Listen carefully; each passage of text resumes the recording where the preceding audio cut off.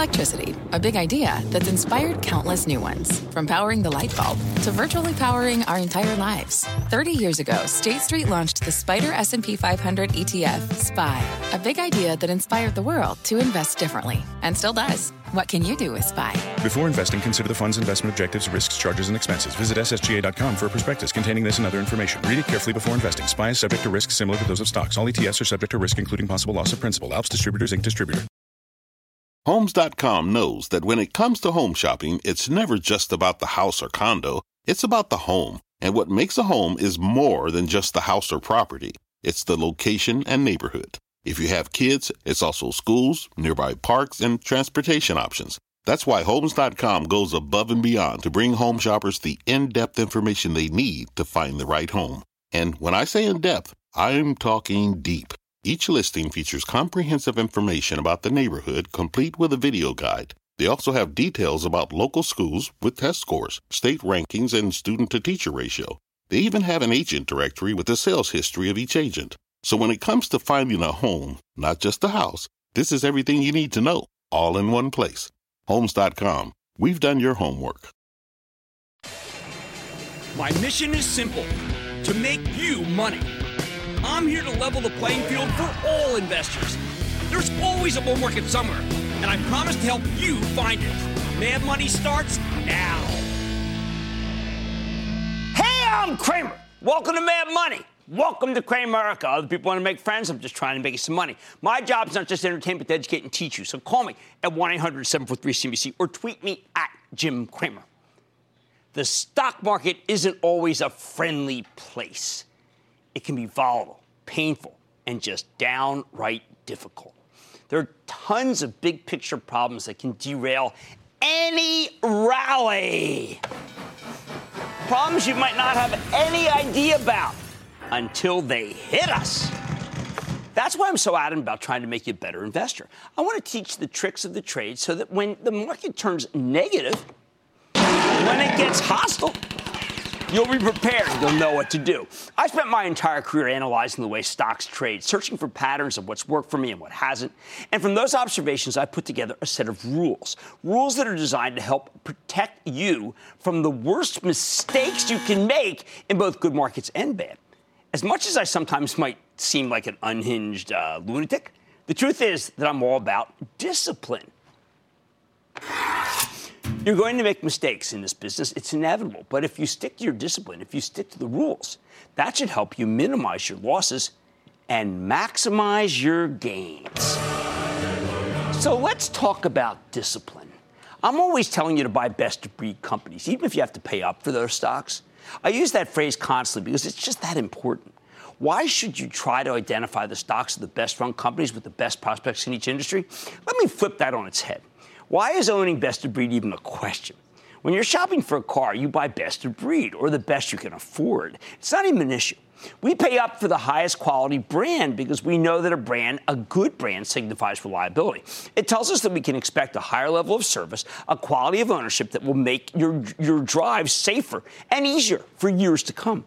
The idea that you would purposely try to buy a worst-of-breed car, it's downright crazy, isn't it? Nobody says, I'll take the one without the airbags. It's cheaper. So why is it that so many people seem to think differently about the stock market? Why are we drawn, say, to the penny stocks that are constantly being talked about on Twitter? I think it's because many of us simply can't resist what we perceive as a bargain. Emphasis on the word perceive. Here's the thing. If you go hunting for cheap stocks of low-quality companies in the market, it's more likely to lead to losses than to gains. Now, let me be clear. I'm all about bargain hunting, but a stock is only a bargain if the underlying merchandise is actually worth owning. A real bargain is when the market gets hit with a sudden sell-off, taking down everything, and you can pick up the stocks of best-of-breed companies at a discount. You know what's not a real bargain? Buying junk merchandise just because it seems cheap.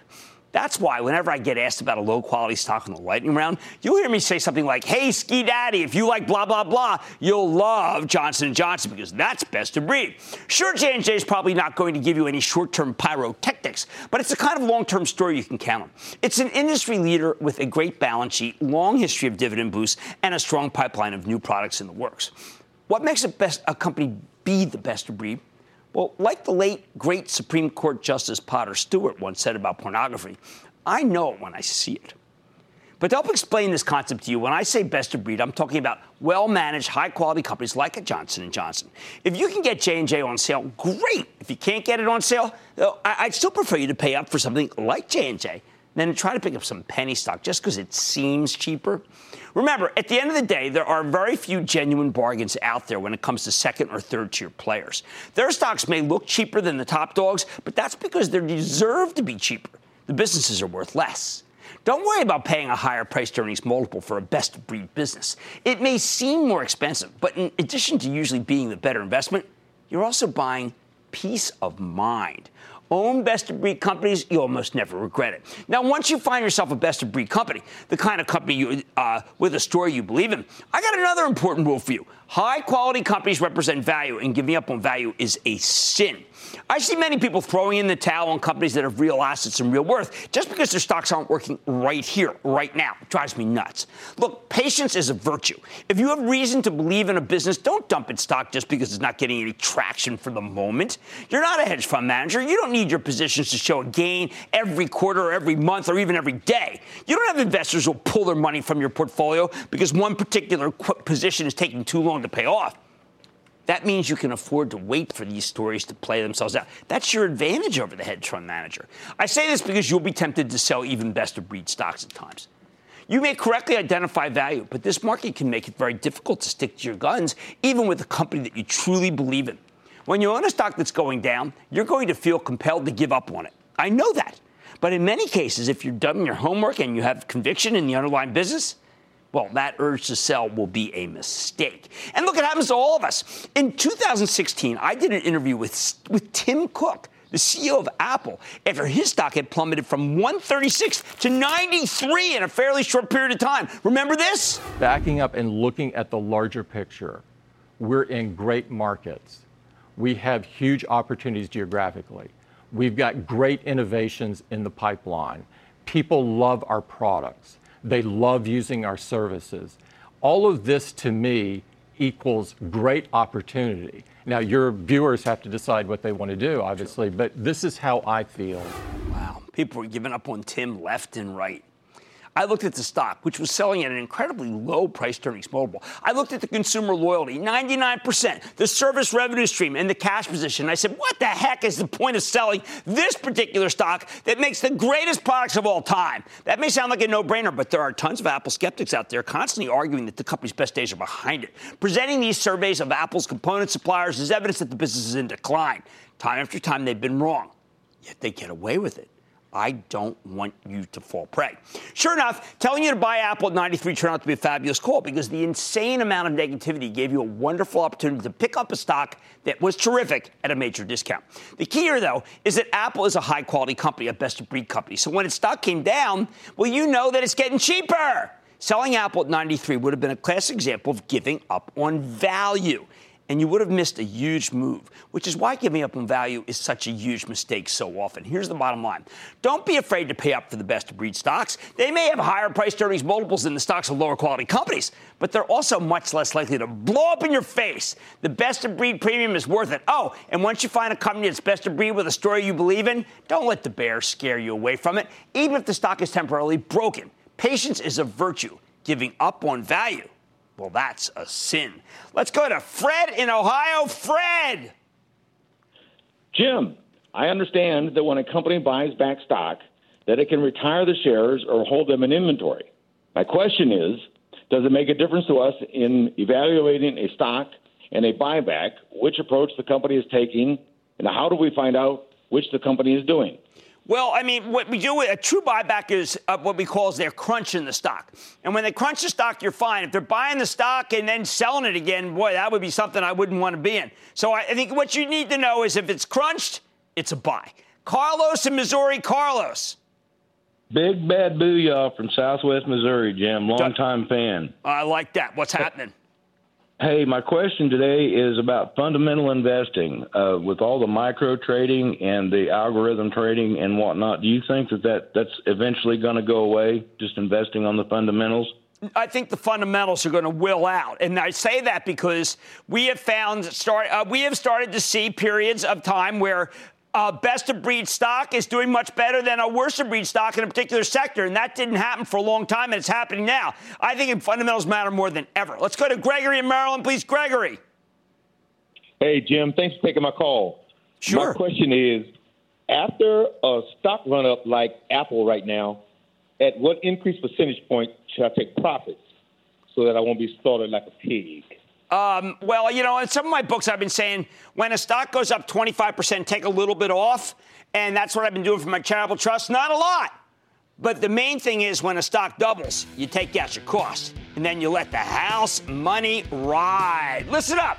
I want you to survive and thrive in any market. I want you to be the best investor you can be. And that means not being afraid to pay up for the best of breed stocks. They're worth it. Better than all the rest. Get out your pencils, Cramer America. I'm coming right back with more rules of engagement. Stick with Cramer. Don't miss a second of Mad Money. Follow @Jim Cramer on Twitter. Have a question? Tweet Cramer. #MadTweets. Send Jim an email to madmoney@cnbc.com or give us a call at 1-800-743-CNBC. Miss something? Head to madmoney.cnbc.com. Cramer, you are super. You are awesome. I'm a first-time investor. Thank you for inspiring me to get in the game. Your show is the best. I am so glad you're on TV. I want you to know that you have transformed me. Thank you, Cramer. When you're hiring, the best way to search for a candidate isn't to search at all. Don't search, match with Indeed. Indeed is your matching and hiring platform with over 350 million global monthly visitors, according to Indeed data, and a matching engine that helps you find quality candidates fast. Use Indeed for scheduling, screening, and messaging to connect with candidates faster. Plus, 93% of employers agree Indeed delivers the highest quality matches compared to other job sites, according to a recent Indeed survey. Leveraging over 140 million qualifications and preferences every day, Indeed's matching engine is constantly learning from your preferences. Join more than 3.5 million businesses worldwide that use Indeed. Listeners of this show will get a $75 sponsored job credit to get your jobs more visibility at Indeed.com/madmoney. Just go to Indeed.com/madmoney right now and support this show by saying you heard about Indeed on this podcast. Indeed.com/madmoney. Terms and conditions apply. Need to hire? You need Indeed.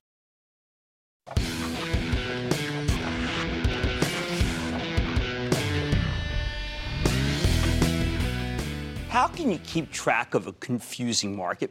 Let me give you some advice that rarely ever steered me wrong. There are two things I want you to watch. One, macro, big picture, and one, micro, company specific. Let's start with the big picture. If you want to know where the stock market might be headed, I say keep your eyes on the bonds. Look, I know the bond market is boring as all get out, but it's much larger than the stock market. And more importantly, it's very important to the overall direction of stocks. Back in the day when I was running my old hedge fund, I'd always call in from the road the same way. If I had to be away from my desk, I'd begin every phone conversation by asking, where are the bonds? That's how much it mattered to me on a day-to-day basis. Yet stock market investors seemingly forget the bond market all the time. They forgot in 2000, even though the bond market told us the economy was softening right near the dot-com peak. They forgot bonds in 2001 when it was clear that interest rates on cash were far too competitive versus stocks, and would this cause a massive sell-off. They forgot it when the Fed raised rates 17 times in lockstep fashion in the lead up to the financial crisis, precipitating the worst downturn since the Great Depression. Over the past decade, there were countless taper tantrums, what we call them, where some Fed official will strike a hawkish tone, and everyone freaks out that rates are headed much higher too quickly. More recently, we've had a kind of a schizophrenic relationship with bonds. When the yield on the 10-year Treasury started breaking out above 3% in early 2018, everybody panicked. Yet when it pulled back, far too many investors were quick to forget about the bond market. Look, it should never come as a surprise that long-term interest rates are rising or falling. Bonds can punch your portfolio in the face if you aren't paying attention. A lot of people don't pay attention because, as I said, bonds are boring. That's why I say don't forget bonds. Always keep those bond prices and interest rates right in front of you. When I was coming up at Goldman Sachs, I was trained to focus on bonds because bonds are the true competition to stocks, the competition I most fear. When short-term interest rates, the one set by the Fed, go sky high, you have to expect that dividend stocks, the stocks of companies with high yields like American Electric Power, Southern, they'll sell off. When long-term interest rates rise, the one to watch is the yield on the 10-year U.S. Treasury. Then you have to start being wary that all stocks might suddenly be worth less than they were trading before. It's simple. If the bond market competition gets more attractive, the stock market gets less attractive. This is indeed a zero-sum game. Now, you should be especially worried about rising long-term rates that are caused by a pickup in inflation. That's a toxic brew. Inflation eats away at the value of long-dated assets like equities because their future earning streams will have less purchasing power. And higher interest rates don't just make bonds more attractive. They also make it more expensive for banks to lend. And that puts a damper on the economy.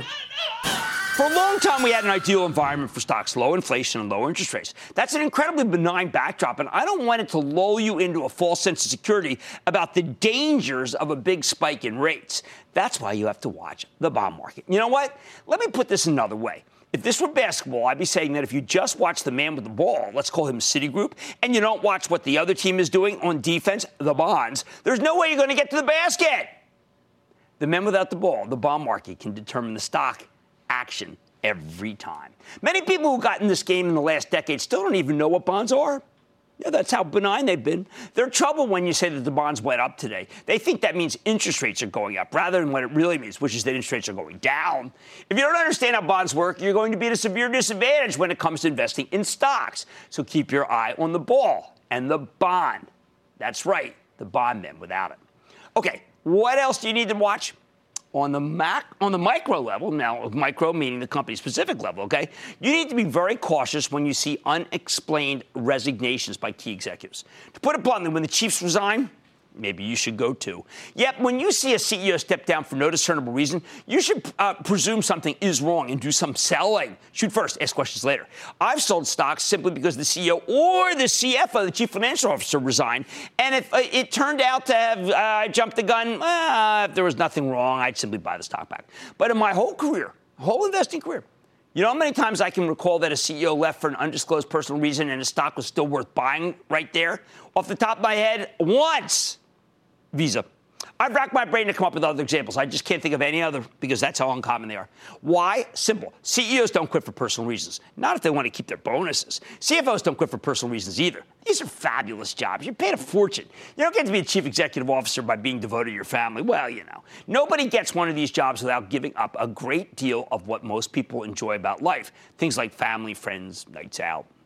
Competition for these positions is so fierce that when you finally land one, you don't up and leave, not for no real reason. When C-suite executives leave for undisclosed personal reasons, it's almost always because there's something wrong at the company. Hence my rule. When high-level people quit a company, something's wrong. Aha, you say. I know a CEO who quit because he had an epiphany about climbing K2. Or I know a CFO who left because she wanted to spend more time with her family. Fine. Of course there are exceptions. At some point, somewhere, a CEO really will step down just to spend more time with his kids.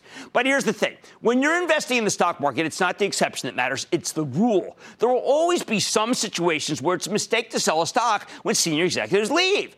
I don't care, because most of the time, selling will be the right decision. This is the kind of rule that helped keep me in the game at my old hedge fund. It's all about helping you avoid losses. That's what matters. And one way you do that is by not taking unnecessary risks, like betting on companies where the CEO just resigned for undisclosed personal reasons. The bottom line, if you want to get a handle on the stock market, you need to watch what's going on with the bonds. That should be obvious at this point. But it's something people tend to forget. And when you're looking at individual companies, remember that unexplained high-level executive resignations equals sell. Giorgio in Illinois. Giorgio.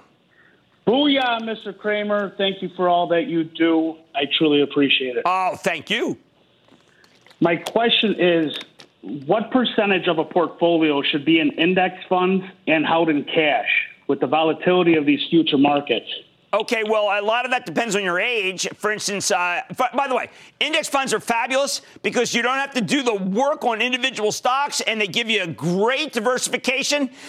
When you're a young age, you want to have 100% in stocks. As you get older, you want to take that money out and take the money out. I've got in Get Rich Carefully and in literally all my books, I talk about the different stages. But as you get older, you got to raise some cash. That's the best way to put it. Let's go to Blake in Nebraska, please. Blake.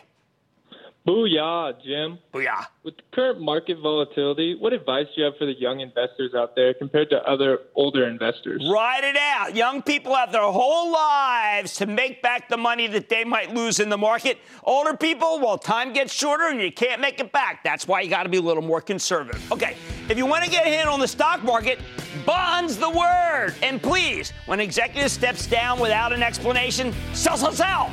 And stick with Cramer.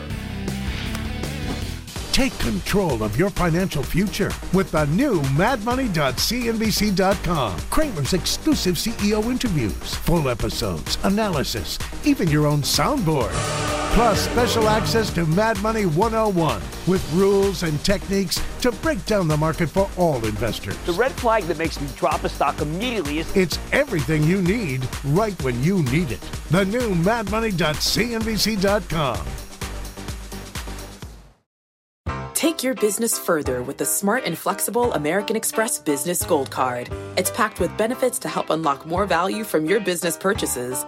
That's the powerful backing of American Express. Learn more at americanexpress.com/businessgoldcard. This episode is brought to you by AARP. 10 years from today, Lisa Schneider will trade in her office job to become the leader of a pack of dogs. As the owner of her own dog rescue, that is. A second act made possible by the reskilling courses Lisa's taking now with AARP to help make sure her income lives as long as she does. And she can finally run with the big dogs. And the small dogs, who just think they're big dogs.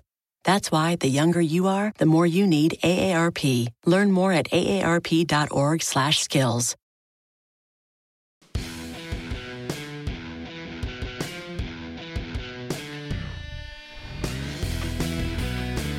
Before you can be a good investor, you need to be a realistic investor. There are far too many people in this game who are not realistic. Either they allow their emotions cloud their judgment, or they allow themselves to be surprised by the inevitable. Let's start with the inevitable.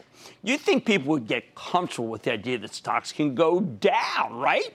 After the dozens of corrections, meaningful pullbacks we've had over the last 20 years, you think we get used to the process? If people were reasonable, if we were a realistic species, you'd assume that we would say something like, hey, let's prepare for the inevitable correction because it could be right around the corner. Yet aside from the permanent bears who think we're always due for a pullback, most people act like every correction is a total shocker. The type of thing that never happens. So every time the stock market goes down, there's a huge contingent of people who seem totally stunned. Just caught by surprise. You know what? That's a bad attitude. To me, the corrections, well, you know what they're like? They're like the rain.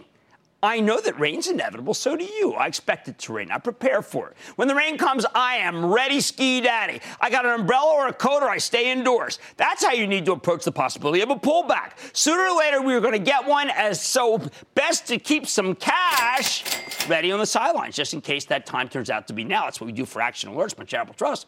Of course, plenty of corrections happen at allegedly unexpected times. In recent years, we've had a lot of major declines that were preceded by terrific up days during which we made lots of money and everything looked peachy. In January of 2018, the stock market roared higher. People were acting like an unstoppable rally. But in February, the averages, they got obliterated. Why do I mention this? Because the time to be most worried about a looming correction is the moment when nobody else is concerned. That's when we get those brutal, supposedly unexpected declines, when everyone is euphoric. I used to have a rule at my old hedge fund. When I made 2% in a day on the upside, 2%, I knew I was too exposed. That's the word you use. I knew I was too long. I knew I had too much stock. I knew that my portfolio would kill me if we caught a storm.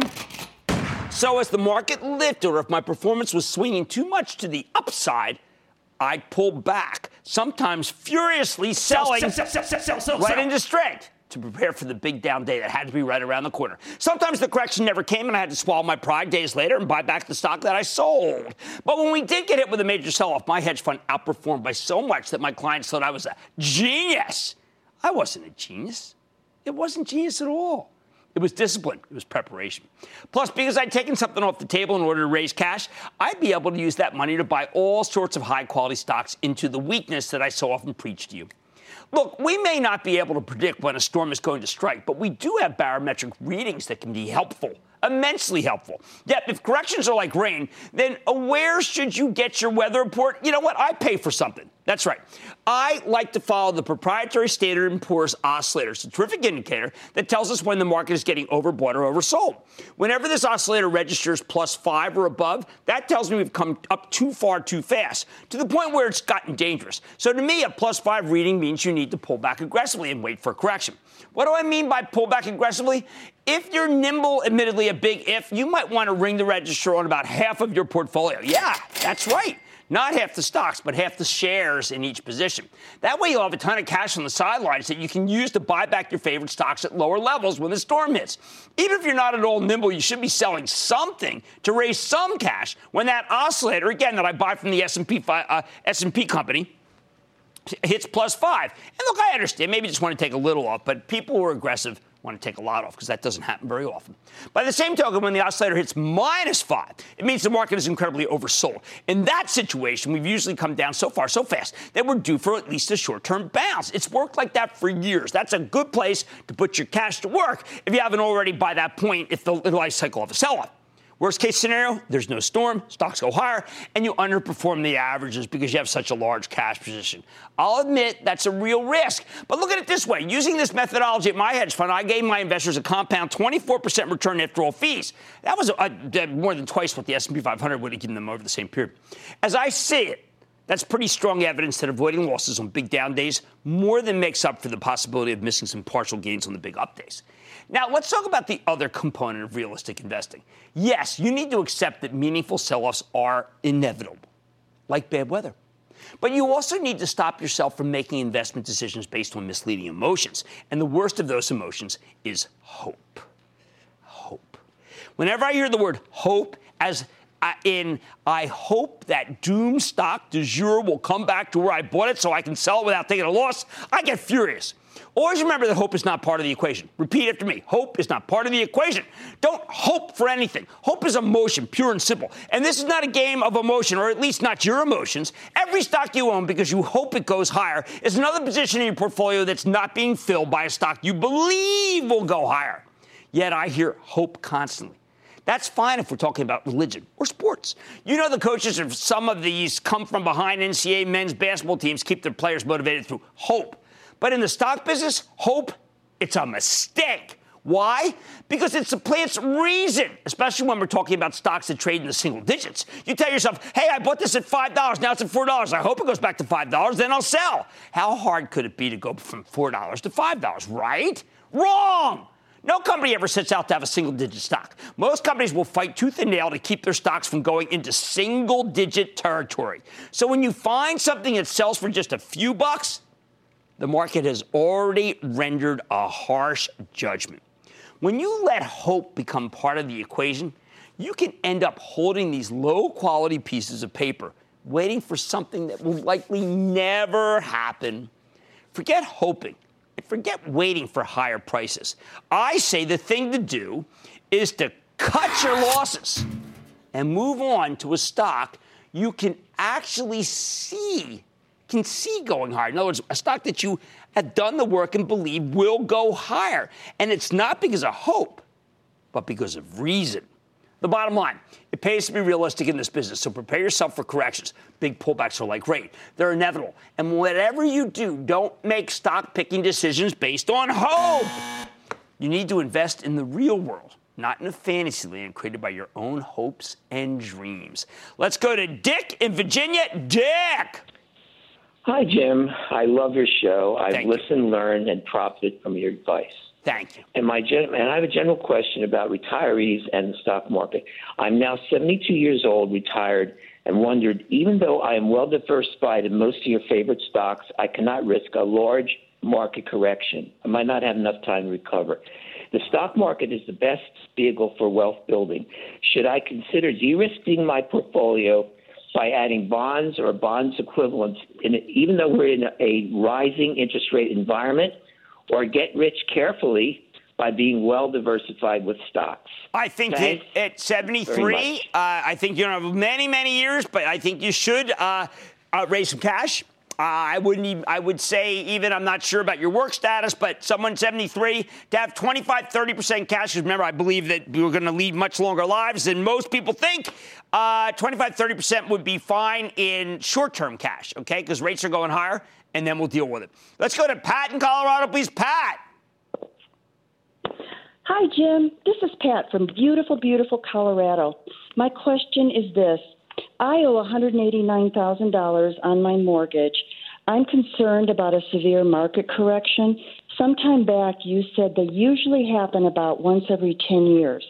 I have enough money in my mutual funds and accounts to pay it off now, but should I face the tax ramifications of adding $189,000 to my income next January? Thanks. Tax things, I usually say you got to speak to your tax accountant to be able to be sure. I do think that let's put it this way. I think that each his own on that particular kind of thing. But I will say that we've had corrections more frequently than 10 years. And that's really the issue. I do expect them a lot more frequently these days because they've got a much more volatile market that's been up a lot over multiple years' time. All right, let's be real. It pays to be real. Realistic, that is. Mad Money is back after the break. Jim Cramer, you're one of my heroes. I look forward to your show every weeknight. Thank you so much for helping beginning investors like me. When you talk about the market, I just believe that you're spot on. Oh, I love it. Thank you so much. Every night we watch you, I have learned and earned.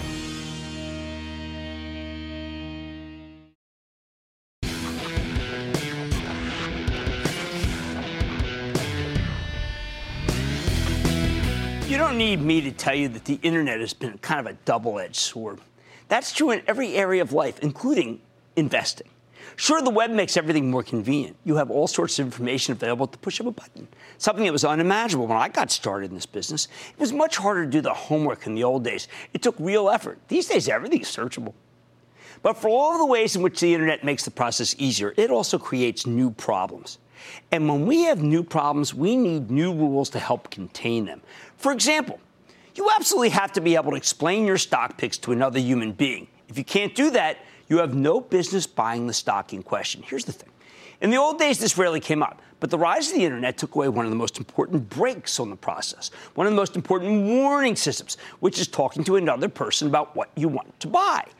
It used to be that you had to talk to a broker. Now, with the stroke of a key, you can buy let's say, stock of a Workday or a Square without ever having to tell another person why you're doing so. Why is that an issue? Why do you need to explain this stuff to someone else, anyone else? It doesn't have to be professional, by the way. It could be anybody, preferably an adult, but you can fall back on explaining to your kids if you have to. Buying stocks is a solitary event. Too solitary.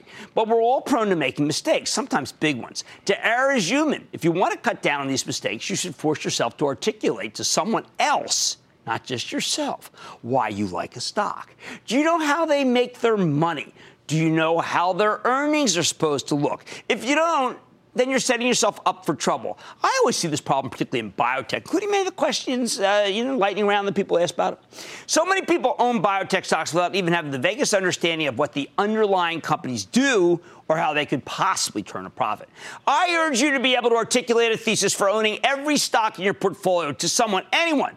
Think of it as a test to make sure you've actually done the homework. That way, if the stock gets slammed, you'll know whether to cut and run or buy more. If you don't actually know what you own, believe me, you're going to get slaughtered on the next decline. And there's always a next decline. When I was at my hedge fund, I always made my employees sell me the stock, literally sell it to me like a salesperson before I would buy it. If you're in a position where you're picking stocks yourself, get someone to listen to you and let you articulate your reasoning. That's what's so important. I also like to ask people, what's going to make this dog go up? What's the catalyst? Or have we missed the move in this overvalued stock that's up 100% already this year? I get a lot of those questions, too. And, of course, what's your edge? These are all important questions. If you can't answer them, you shouldn't be buying. And, look, the ability to make hasty decisions is not the only thing you need to be wary of on the web. There's something else you need to be aware of. The internet has vastly increased the power of the Wall Street promotion machine. Now, I've long believed that home gamers and professionals alike simply don't have enough respect for this promotion machine. I, on the other hand, recognize that when Wall Street falls in love with a stock, it will go much further than anyone expects in its efforts to hype that stock to high heaven. Consider the case of Valiant, okay? Which it's changing its name, but Valiant, the big pharmaceutical roll-up that was one of the most heavily promoted stocks of the last decade. Its shares soared to the $200 and actually, and then some, on acquisition after acquisition as analysts routinely raised numbers. Why? Because management would slash costs and raise prices. But when the political environment changed, the analysts turned on Valiant and the numbers fell apart. Plus, to make matters worse, it turned out that the company had embraced a bunch of shady practices to bolster its results. Within a few months, the darn thing had plunged from the mid-200s to the mid-20s. It took Valiant almost 2 years to bottom. And before then, it fell all the way to the single digits. And on the way back, it became Bausch Health. Whatever, changed the name too. The thing is, Valiant should never have been trading above $200 in the first place. The only reason the stock had reached those levels to begin with, considering the endless pyramiding of new companies on old, was because the analyst promotion machine was so darn powerful. And the web amplifies their reach. So anytime you see nearly unanimous bullishness from the analyst community on potentially dubious merchandise, I think you got to beware. You should beware. In the words of Public Enemy, please don't believe the hype. One last thing, and this is really true of all media, both online and offline. Whether you're watching TV or a webcast, it pays to be a critic. Yep, it may sound crazy for the host of a cable TV show to make this argument, but you can't believe everything you hear on television. Lots of times executives say whatever they want on air, knowing they can get away with it. Lots of times fund managers come on air and tout their holdings, and sure, they have to disclose when they own something, but they rarely tell you whether they're in it for the long term or the short term. And boy, does that ever make a big difference. You need to accept this as a given. My general approach is that when you hear on TV is probably right, but no more than that. Same goes for the web, except you have to be a lot more careful because there's a ton of junk information and uninformed commentary online. That's just the world we live in. So repeat after me. Just because someone says it on TV doesn't mean it's true. I hate to say it, but you're being naive if you simply believe everything you hear. That's one reason why we only bring high-level executives on Demand Money. They can still mislead you. But if the CEO of a public company outright lies about how their business is doing, let's just say their legal bills will really start that up. But generally speaking, you see a lot of money managers coming on television for a variety of legitimate reasons. These guys aren't always well vetted. And often managers can't help themselves when it comes to being promotional. So here's a good rule of thumb. If a money manager is on TV and he's moving his lips, he's probably talking his book.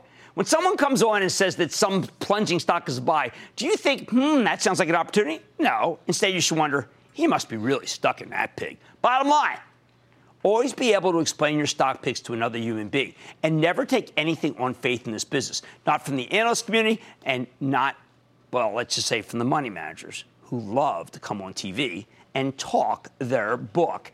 Jimmy in Delaware. Jimmy! Hey, Jim, how you doing? I am doing well. How about you, sir? I'm doing great. My name is also Jimmy. Well, so I had a question regarding whether it's better for somebody who's getting into stocks to whether they should go in with general knowledge or they should take the time and learn more. Because I'm currently 19 and I have a lot of money in like cryptocurrencies and I've been making money there. And I wanted to diversify my investments, but I don't know much about stocks. And so would you suggest that me buying general companies that I know about is a good thing or a bad thing, or whether I should take the time and learn? I think it's a great question, Jimmy. It depends on whether I like to have the first investments be index funds. And particularly if you don't have time to do the homework, which I've described a lot as I listen to the conference call, reading through the documents, seeing some analyst research, then I really think you should be in an index fund. It's no surrender, okay? And if you've built up that stake and you're still interested in buying stocks and wanting to do a little homework, then I think it's okay. But to not have a lot of knowledge and buy a stock, I think that's a recipe for defeat. Can I go to Denise in Minnesota, please? Denise. Hey, Jim, booyah, and thanks for all of your hard work for us. Oh, thank you.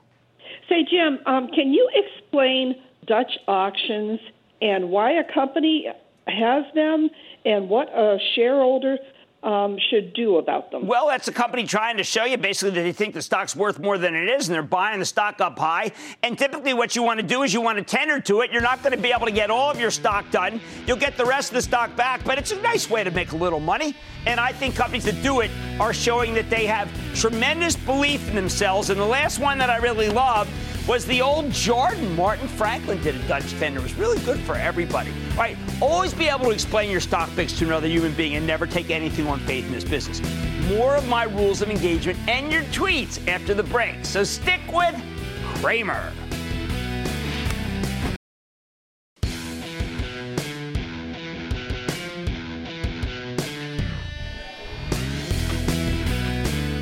No matter how smart you are, no matter how well informed, no matter how lucky, sooner or later you're going to make some suboptimal stock picks. It happens to the best of us. Every portfolio has a few duds in it. The true difference between a good investor and a bad investor is how you handle your losers. People seem to have a natural aversion to selling their losers. Professionals and amateurs alike hate doing it. They keep hoping, operating under the assumption that a sinking stock is wrong in its direction. They rationalize that the weakness or lack of interest they see will be fleeting and that people soon will recognize the value of their stock, the one that's in question. That's all well and good until you need money. Maybe you want to raise some cash because your portfolio has gotten a little too stock heavy. Maybe you have some real life expenses that require you to put together a lot of money in a hurry. Maybe you're a money manager with some investors want their money back. That's always tough, right? You ever read Confessions of a Street Addict? Holy cow. I got a whole chapter about that one. Well then, how do you decide what to sell? This is where the tendency to hold on to our losers shows its sinister side. A lot of investors would prefer to sell their best performing holdings rather than their worst performers. Yep, they will sell their winners to subsidize the losers. You then get a self-fulfilling spiral as the bad stocks stay bad. They usually keep going down, and with fewer winners, your performance will get even worse. This is particularly dangerous for a hedge fund manager because bad performance triggers yet more redemptions from your clients.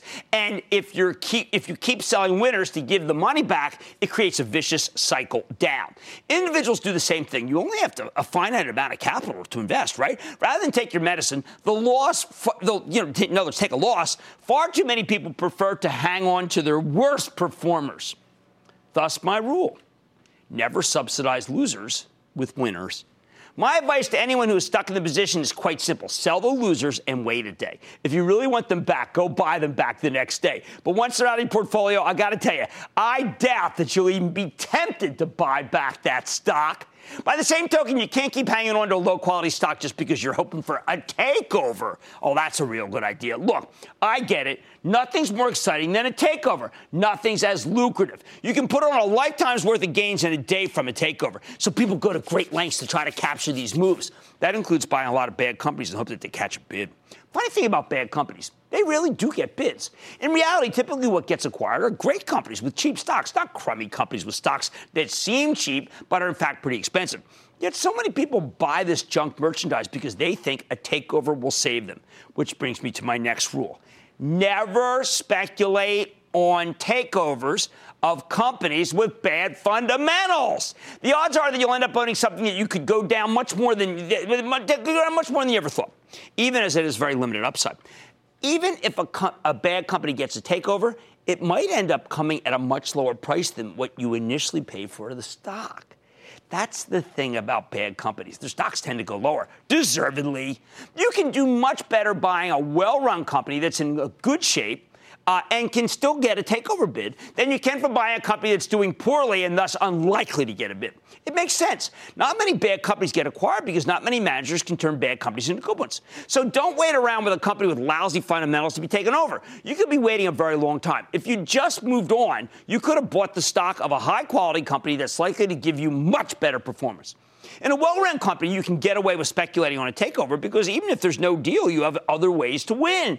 And when the stock of a good company goes down, you can confidently buy more into weakness. That's not something you can do with a company that's gone from bad to worse while you were waiting irrationally for lightning to strike. The bottom line, never sell your winners to subsidize your losers.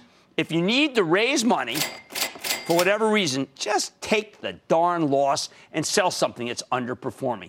And absolutely do not speculate on takeovers in companies that have deteriorating fundamentals. If a possible takeover is the only reason you have for liking a stock, that's not something you should own.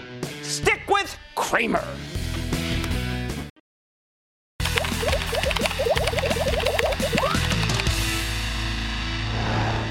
This is the most interactive show on television, and I like to brag about having the smartest audience there is. That's you, Cramerica. Let's get to some of your tweets. First up, a tweet from @BullFlags. Watching Iron Man with son. Forgot @Jim Cramer lives in the hashtag Marvel Universe. Bad tweets, awesome. Oh, yeah, that was just fun. I mean, I broke that cup. It was one take. It was really kind of crazy. And I am forever indebted to the fabulous people, including Jon Favreau, that do those movies. And here's a tweet from Big Dude Making Big Mo Vess. Says, @Jim Cramer, I'm a new investor, less than 3 months in. I've always been a great saver, but how do I develop discipline as an investor? All right, here's what you want to do. As an investor, why don't you just buy small, okay? This is what we do for ActionAlertsPlus.com, for the club. And then if the stock comes in, you've got more room, but I want you to do it so that you don't, the discipline is going to make it so that you're not going to be able to necessarily make as much money as you'd like, but we're trying to cut off our losses, and that's why we start small. Okay, now a tweet from @Darry774266739. What is that, like your PIN number or something? Jim Cramer, do you ever sleep? I see you on TV early in the morning and very late at night, and the answer is I rarely do sleep, and I have pulled a huge number of all-nighters within the last 3 years. I wish that weren't the case, but it is true. And now a tweet from @InfiniteNolity, @Jim Cramer. Very much looking forward to some perspective tonight. Is there such a thing as market inertia? With the amount of money moving in the market, is this like steering the Titanic versus a jet ski? Mad tweets built from GFX. No, it's not. And I'll tell you why. We don't have that much money coming in. I mean, literally, the money's been going out. So the fact that the market's been going up is really just a testament to the fact that there's this core group of people who are not leaving. They are being just like Warren Buffett. They're putting a huge amount of money in index funds, and that's okay. That's not inertia. That's believing in America and believing in progress. I have no problem with it. Now a tweet from @MikeMonroeNW, @Jim Cramer. Thank you for being the voice of reason and keeping our sanity amongst all this market craziness. Don't know what we do without you. Hashtag Mad Tweets, hashtag Jim Cramer, hashtag Mad Money, hashtag Cramer. Well, thank you. Look, my goal is to make it so people don't freak out, all right? There were times when I would tell you, listen, you do have to go. And those have happened. When there's systemic risk, meaning risks where you can't assess whether the system's going to hold. But most of the risks we see are really just market risks that are not in sync with how the strength of the country and the strength of the companies. So I will warn you if I think that things are really coming unglued. But otherwise, my job is to try to put it in perspective. Thank you so much. That's a very nice tweet. They're all nice. Next, we have a tweet from @CommonStock. OMG! Jim Cramer was part of Jeopardy question. I would have totally got that answer right. My daughter, my youngest daughter, just loved that, too. I mean, she said, Dad's made it. And now she knows I have a show. Thanks, Cramerica. We really do have fun. Stick with Cramer. I like to say there's always a bull market somewhere. I promise to find it just for you. Right here on Mad Money, I'm Jim Cramer, and I will see you next time. This podcast is supported by FedEx. Dear small and medium businesses, no one wants happy customers more than you do. So you need a business partner just like you. Like FedEx, who understands your passion for serving your customers because they have the same commitment towards you. That's why FedEx offers you picture proof of delivery, packageless and paperless returns, as well as weekend home delivery to 98% of the U.S. on Saturday and 50% on Sunday. See the FedEx service guide for delivery information. What's more, FedEx Ground is faster to more locations than UPS Ground. Trust FedEx for timely deliveries. See what FedEx can do for your business. Absolutely, positively FedEx.